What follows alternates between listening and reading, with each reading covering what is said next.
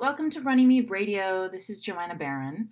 Today's discussion centers on the case concerning the Evangelical Christian University, Trinity Westerns, and its proposed law school, which is expected to be the apex of the Supreme Court of Canada's fall docket. Its hearing is currently scheduled for November 30th. And I discussed the case with Brian Bird, who is a PhD candidate at McGill Faculty of Law, where his thesis is tentatively titled The Still Small Voice, Freedom of Conscience in the Canadian Charter of Rights and Freedoms. Brian was also a law clerk to Justice Karakatsanis at the Supreme Court of Canada, and he wrote an excellent piece on religious freedom and Trinity in policy options, which I will link to. We discussed the case, which, since our conversation, has been granted leave to be heard by the Supreme Court, of course. We also discussed the repercussions for Trinity Western's other programs if it is functionally unable to operate its law school. We discussed the broader context of religious accommodation and convergence in a liberal pluralistic society, as well as the clash of titans between the British Columbia and Ontario appellate courts, which the Supreme Court will be bound to parse out. Please enjoy my discussion with Brian Bird. I'm here with my friend Brian Bird, who is a PhD student at McGill University's Faculty of Law. And Brian, let me just say first of all that I'm grateful that you exist. I think that the work you're doing on freedom of conscience is so important, particularly now, particularly with recent developments in constitutional jurisprudence. And we couldn't ask for anybody better or more sensitive or thoughtful to be working on these issues. Thank you, John. I appreciate it. That's very kind, and I'm very happy to be here. And I just want to say I'm very grateful for all the work that Runnymede is doing. I'm glad to see how active and alive and well it is across the country. Great. So we are here primarily to talk about religious freedom and constitutional law in Canada. Brian recently wrote a provocative and very thoughtful piece about Trinity Western University's proposed law school in policy options, and I'll post a link to that piece in the show notes. But in the piece, Brian, you talk about the recent BC Court of Appeal decision. But before we get into that, and before we get into some of the arguments you make, let's take a few minutes to just sort of set the stage for the Trinity Western saga and litigation. And we will get into the sort of broader saga with the 2001 Teachers College case, but in terms of the proposed law school. So how can we describe this to our listeners quickly? Certainly. So Trinity Western is a private evangelical Christian university in British Columbia, in the metropolitan area of Vancouver. And it's been around for quite a while, started in the 60s or 70s, if my memory serves me correctly. And it proposed a law school. It asked the requisite authorities and the Federation of Law Societies of Canada for approval to start a law school. And the controversy that arose in relation to this proposal is basically it revolves around Trinity Western's code of conduct, student code of conduct that all students must sign before starting studies at Trinity. And that code of conduct, perhaps not surprisingly, reflects Trinity's Christian worldview. And the dispute really boils down to one clause in that conduct which forbids Trinity students from engaging in sexual intimacy outside of marriage understood as between a man and a woman, so excluding same-sex marriage. And so that has been the spark that has lit the flame, so to speak, in terms of the litigation that's arisen.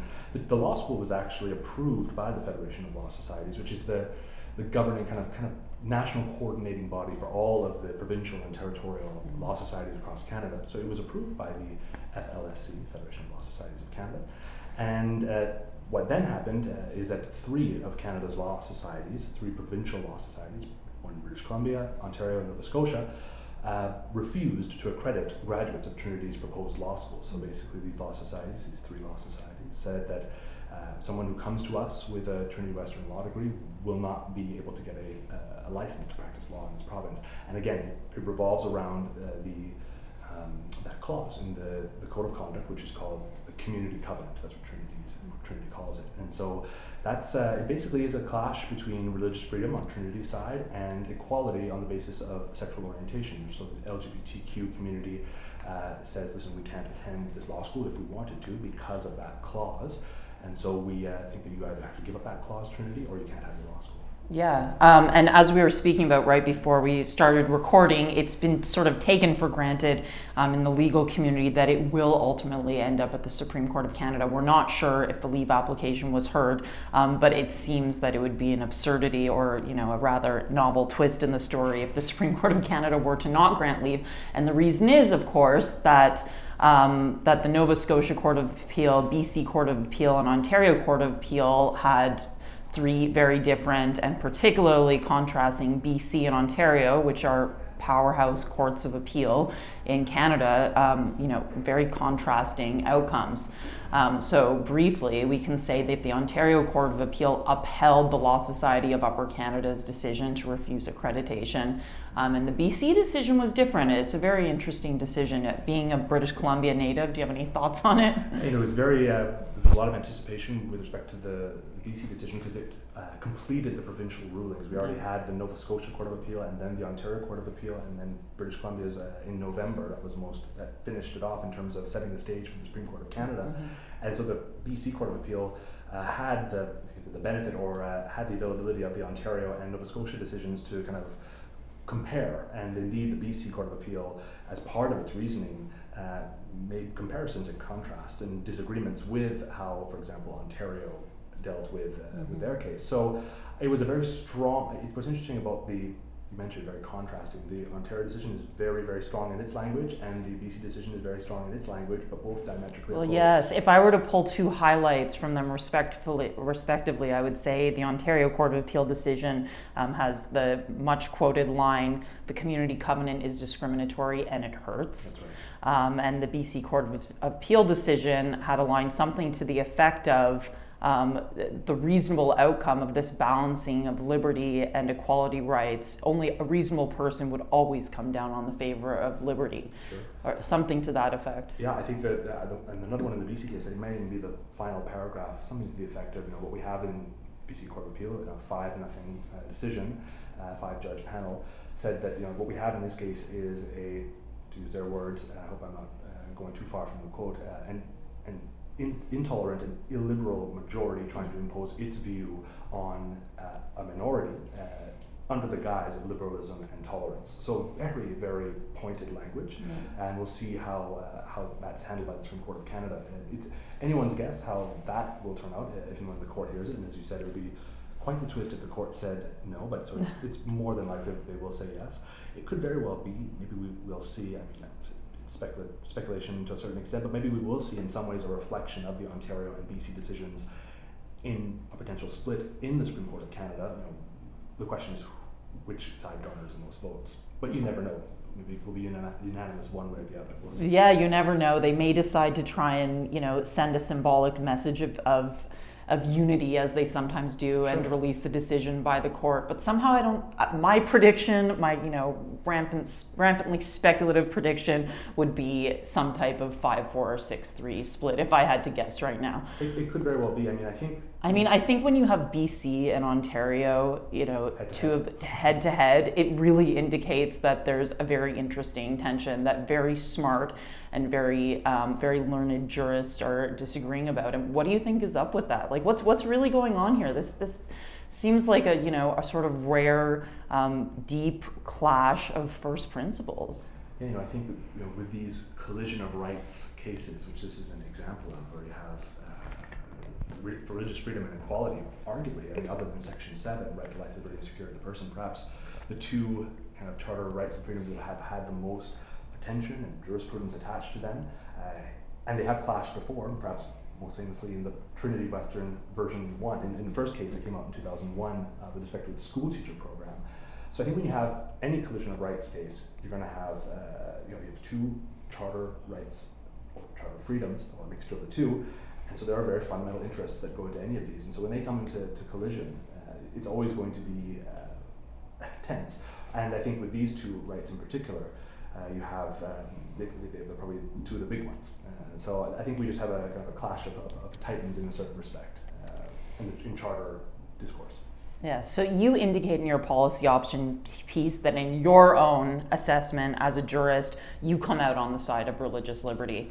Could you speak about why that is? Sure. I mean, maybe one thing I'll say before is the initial inspiration for the piece and kind of the way the piece starts is I started to think about, this case is obviously immediately about the law school, the proposed law school that Trinity wants. But what happens to Trinity Western? This was the question I asked myself. What happens to Trinity Western more widely as an institution if it loses? If it loses its law school, I don't think that's the end of the story for Trinity. It would seem to me that for all the attention that the 2001 decision has got, there could be a interesting kind of boomerang effect if Trinity loses the law school. It would seem that its other programs that have a public regulator, the law societies in the case of the legal profession, we have other public regulators in the case of nursing programs or school teacher programs, and Trinity has those programs. They also are statutorily mandated to act in the public interest. What happens to them? It would seem hard to find a way out of saying that the Trinity Law School defeat would not also affect those programs. And then I also make the point of the piece that you could even draw the line further potentially and say, listen, if this is ultimately about access to a public good of a university education, why does it matter if it's a law degree or a nursing degree or education degree, history degree, biology degree, business degree? So I think there's some it's natural that the focus would be on the law school, but there's some down the line ramifications for Trinity if it refuses to give up this clause in its covenant, and assuming that it loses the law school. So we'll see what happens there. But in terms of the question you asked about why is it problematic for religious liberty, I think at the end of the day, I think that this case is about balancing. We've heard that word over and over again, balancing these two rights. I just think at the end of the day that this is a private, self-funded, faith-based university that ultimately wants to kind of govern who comes in and out in a way that is consonant with its religious beliefs, with its religious freedom, and that just seems to me to be a very integral part of kind of the collective notion of religious freedom, the ability to say who comes in and who comes out on the basis of your religious beliefs in a way that is kind of tied to religious beliefs. And so if Trinity loses this case, that kind of very integral part of religious freedom will, I think, suffer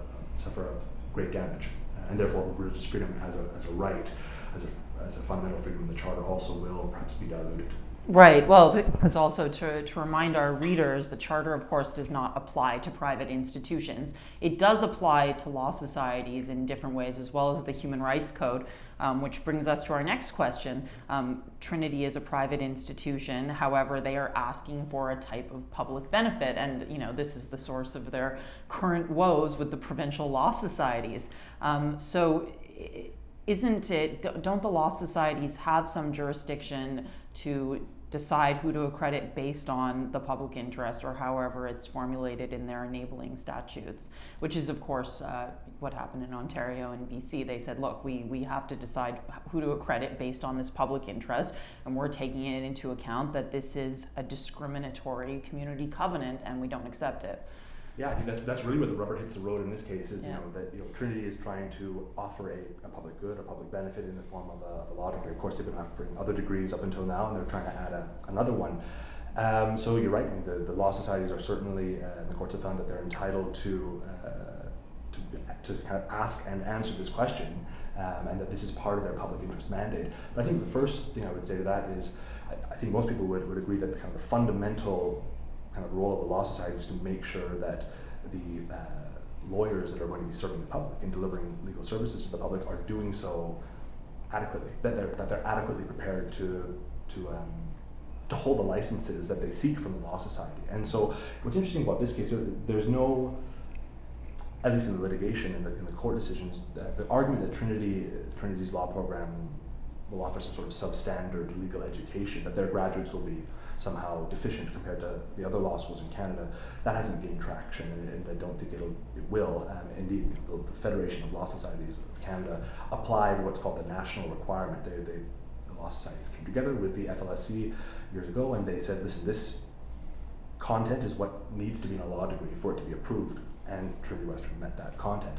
So I think that the public interest mandate of the law societies should be, and is, I think most people would say, primarily about what kind of lawyers are we giving licenses to. And no one, you remember in the 2001 decision with Trinity Western just shifting to another public regulator, the BC College of Teachers, that case was all about the output of Trinity Western University. In that case, the BC College of Teachers said, listen, we think that your teachers that you're graduating, that you want us to license, will be discriminatory in the classroom to LGBTQ students. Yes, and that's not an allegation that's even made out here by the law societies, perhaps because it was unsuccessful previously. They relied, and the court said, listen, unless BC College of Teachers, unless you have some sort of evidence to substantiate that concern, that's not a reason to refuse accreditation. I mean, but in this case, you're right. That has totally fallen off the map. Instead of the output of Trinity Western, we're talking now about the input. Who can go into Trinity Western and who can't? So yes, I mean, I think, and even just to go back to your original question of, does the law societies of Canada and Canada across the country have the right to consider this issue? Yes, absolutely. But I think at the end of the day, there's a balancing that they have to realize, and they've obviously taken this into consideration, and they've come to differing conclusions. The courts have come to different conclusions as to what that balance is between religious freedom, which is the reason for the covenant, and what animates the covenant, which is in many ways, I think I mentioned this in the policy options piece, it's in many ways a kind of a statement of faith. Trinity Western, I think, at the end of the day, it's one of the few faith-based universities in Canada, and so I think it's kind of an anomaly in some ways. We're so used to non-faith-based universities, so I wonder how much we have to maybe get used to. Say, listen, Trinity Western is really a community of faith. It's a religious community, first and foremost, before being a university.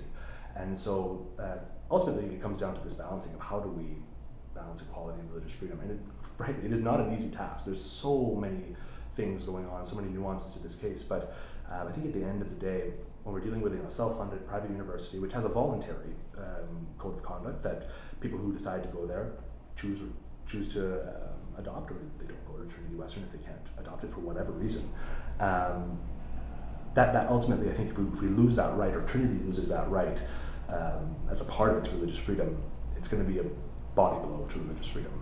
Yeah, I agree. And I also think where you have sort of intractable, strong rights like equality and religious freedom, it's helpful to look at sort of objective factors. And the one thing that really struck me when I was reading the Ontario Court of Appeal decision, which came out in June of last year, was that you could read the decision and get the sense that the parties being harmed by the charter infringing conduct were gay law students being blocked from Trinity Western, when in fact the only students demonstrably suffering harm were those being blocked from by far the biggest legal market in Canada, i.e. Ontario. Sure. And if you read McPherson's reasons, I think it's very problematic how the charter infringing conduct itself doesn't seem to weigh in the balance of the reasons. So that's something that struck me as sort of a worrying sign for the state of religious freedom in Canada. I think to that, just a further point in terms of McPherson's reasons, I think one of the things that struck me as well, and the BC court kind of pounced on this in its reasons, was the suggestion that, listen, because of the decision that we're upholding, the Law Society of Upper Canada's refusal to accredit Trinity Western, Trinity Western will experience may experience some difficulty in operating a law school, but it still can operate a law school and offer a law degree. Well, the BC court said, listen, that's kind of that's what's the word? When you think about what the purpose of a law school is, arguably this is a whole other question, but fundamentally, I think most people would agree it's to prepare people to enter the legal profession. And so, sure, Trinity could potentially continue to offer a law degree, but if it's kind of a law degree that won't go anywhere in terms of being able to enter the legal profession, the biggest market in Canada, how useful is that law degree going to be? There obviously are other careers other than entering the legal profession proper, but the majority of people who go into law school at least have in their mind pretty clearly that they want to give it a shot. And indeed, what's interesting in Trinity Western's case, after the Law Society of British Columbia decided not to accredit Trinity's law school, the Minister of Advanced Education in British Columbia withdrew his degree authorization. There were two authorizations that Trinity Western needed to obtain. It needed to obtain from the province of British Columbia the right to offer a degree, just like it would need to seek that authorization if it wanted to offer a history degree. And then it also needed the Federation of Law Societies to say, listen, this accords with the national requirement for what we say a law degree should contain. And so right now, as things stand, Trinity Western has lost both the never gained the accreditation in these three provinces, but it also has lost the authorization even to offer a law degree. Right now, it can't even offer a law degree that is that can be conferred. So that statement in McPherson's reasons kind of, I think the BC Court was right to say, listen, okay, there's more than just, yes, they can still offer a lot of. Yeah, I mean, I don't think anybody really could take that particularly seriously. It's not particularly persuasive to me. But it is without doubt a very, very complicated case. I mean, I think one of the things that's very interesting is this notion of equality of access to law school, and that's a big issue. So I was going to ask you about that next. The question, the sort of gay quota argument, which is, look, if you have another law school that is a priori closed off to gay people, or at very least gay people who are not willing to adhere to the covenant, which is understandable by my view.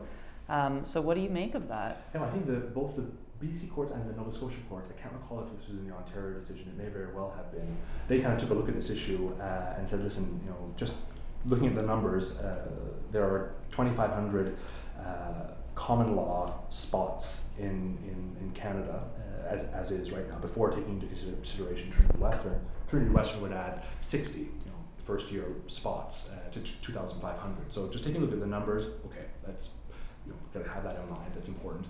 The other thing that the BC Court, I think in particular, looked at was the fact that the Federation of Law Societies, in its review of Trinity Western's law school and determining whether it should even approve it, it struck a kind of a special report on whether there were any public interest reasons to refuse Trinity Western's law school. And it looked at this issue and it said, listen, there's a couple other things in addition to this notion that it would be 60 new seats among 2,500 existing, which is a pretty small percentage.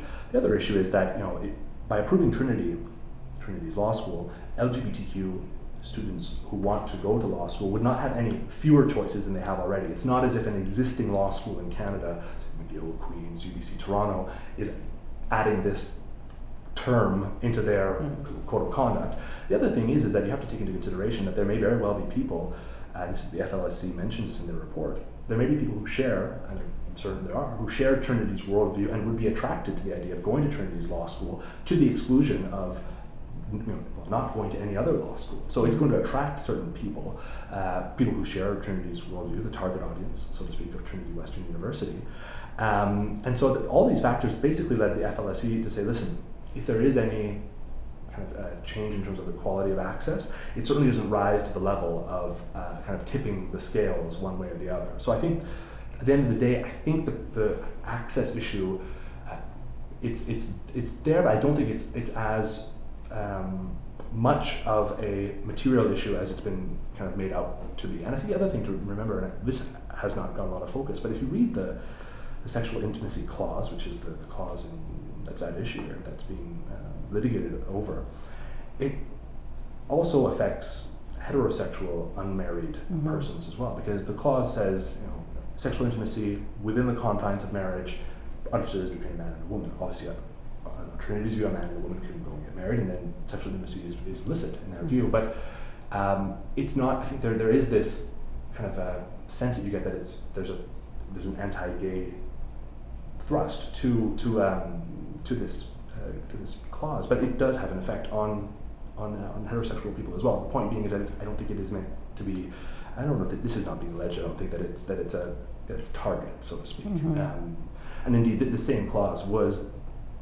Essentially the same clause was the subject of the 2001 litigation, so it's not new. It's been around for a while. So which brings us to the next question. A sort of an intelligent layman could say, look, you had a case in 2001 with a degree-granting institution subject to a public regulator with the community covenant in issue. The Supreme Court of Canada, I believe the reasons were written by Iacobucci and Bastarache, gave their decision. Why are we back here? That was a very good question. I remember that was the initial... a lot in the press and the media, there was a lot of stories to that effect. Listen, haven't we been here before? Isn't this deja vu? And in a certain respect, it is. It's the very same institution. It's the same clause. It's this, in many ways, the same issue. The big difference is that, as we alluded to before, in the 2001 case, the concern was the output, Trinity's output, its graduates. How would they behave in the public square? Would they be discriminatory? Exactly. Yeah. Now the question is, and that no one is alleging, it's interesting, there are many lawyers in Canada who went to Trinity Western for their undergraduate degree and then went to an existing secular law school in Canada, who obviously, most of them I would think share that view. So there are people in the legal profession who clearly share the worldview that Trinity does, that Christian worldview, and So no one is alleging that Trinity's grads are going to be discriminatory. What we have in this case is just looking at the other side of the issue, which is the input. And the court in the 2001 decision, if my memory serves me correctly, kind of flagged that issue and said, listen, on our existing equality jurisprudence under Section 15, a voluntary code of conduct at a private self-funded university wouldn't give rise to any equality claims, or that would be damaging to Trinity. So basically we have, in some ways, kind of a retesting or a pushing of that issue a bit more. The court alluded to it in 2001, didn't decide it because the BC College of Teachers, there was no party in that decision who was saying, listen, I want to go to Trinity's school teacher program, but I feel I can't because I'm LGBTQ, and there's this clause in the covenant. So basically where we have it's kind of like the other side of the coin in some ways. That is what we're dealing with now. But in fairness, I don't think that Trinity or many people expected that they would ever be litigating in this way ever again after the 2001 decision. So in fairness to people who, and myself as well, when it first came out, before I kind of had a full grasp of what was going on, I thought, this is peculiar because we seem to have been here before. Yeah, well, and it also seems like, certainly there are sentiments expressed in the 2001 Trinity decision that I don't think are being emphasized by the lower appellate courts, which, is perhaps a function of our current legal culture where major constitutional issues do change every few years and the outcomes do change. And there is that culture of not deferring to precedent as much. But to look at it from a sort of broader lens, in terms of the really, fundamental issues that we're seeing being fought out as sort of manifestations of deeper tensions here, there are notions in theories of the liberal state of the difference between a convergent space model of accommodating religious diversity and a pluralistic model of accommodating religious diversity, one of which is, in a multicultural secular state, facially secular state, there is going to be a tendency of diverse cultural groups to sort of calibrate to the center and smooth out their differences under liberal norms. And that's a good thing. Whereas the more pluralistic view is, no, in a multicultural state, we do have obviously sort of basic norms of conduct with which we interact with each other, but it's quite okay if everybody keeps their sort of traditional norms and traditional differences. And there's a historian at Princeton, Jeffrey Stout, that's written a lot about this. And it seems to me that the convergence theory is asking a lot. It's asking a lot of individuals. I agree. I think in this case really comes down to, in many ways, how it tests, I think I mentioned this in the policy options piece, it tests our Canadian society, our commitment to accommodating difference, even difference with which what the majority, overwhelming and increasing majority of Canadians passionately disagree with. When it comes to issues of marriage, and one of the big things that changed since 2001 to now is obviously same-sex marriage was legalized in Canada, and so attitudes have changed, and more and more Canadians, I would imagine the majority of Canadians are totally fine with the idea of same-sex marriage. And some, on the one hand, you could make the argument because same-sex marriage is now legal, that should effectuate a change in religious institutions' norms. The other argument is, no, it's even more important to preserve these sort of diverse, passions, sort of faithful religious communities. And I think you raised a really good point earlier that we don't have many religious educational institutions in Canada. It's totally different in the United States, where they would think it was crazy that we were so flummoxed about this issue. But we are, a society of public secular universities by and large. Absolutely. Trinity is very much kind of the lone voice in the wilderness in that respect. It's not, obviously if any of the secular law schools or universities were to add a code of covenant, a community covenant, a code of conduct like the community covenant to their existing codes of conduct, there'd be understandable outrage. Yes, and the Supreme Court, I'm sure you're familiar with the Saguenay Mouvement Laïque de Québec decision, which just came out in 2015, which had very strong words that it was completely inappropriate for Quebec Town City Council to host a prayer at the outset of the meeting. And they made it clear that the state has to neither encourage nor discourage any form of religious belief. So this is sort of, I guess, the other side of the coin. But it seems to me that the argument should apply equally both ways.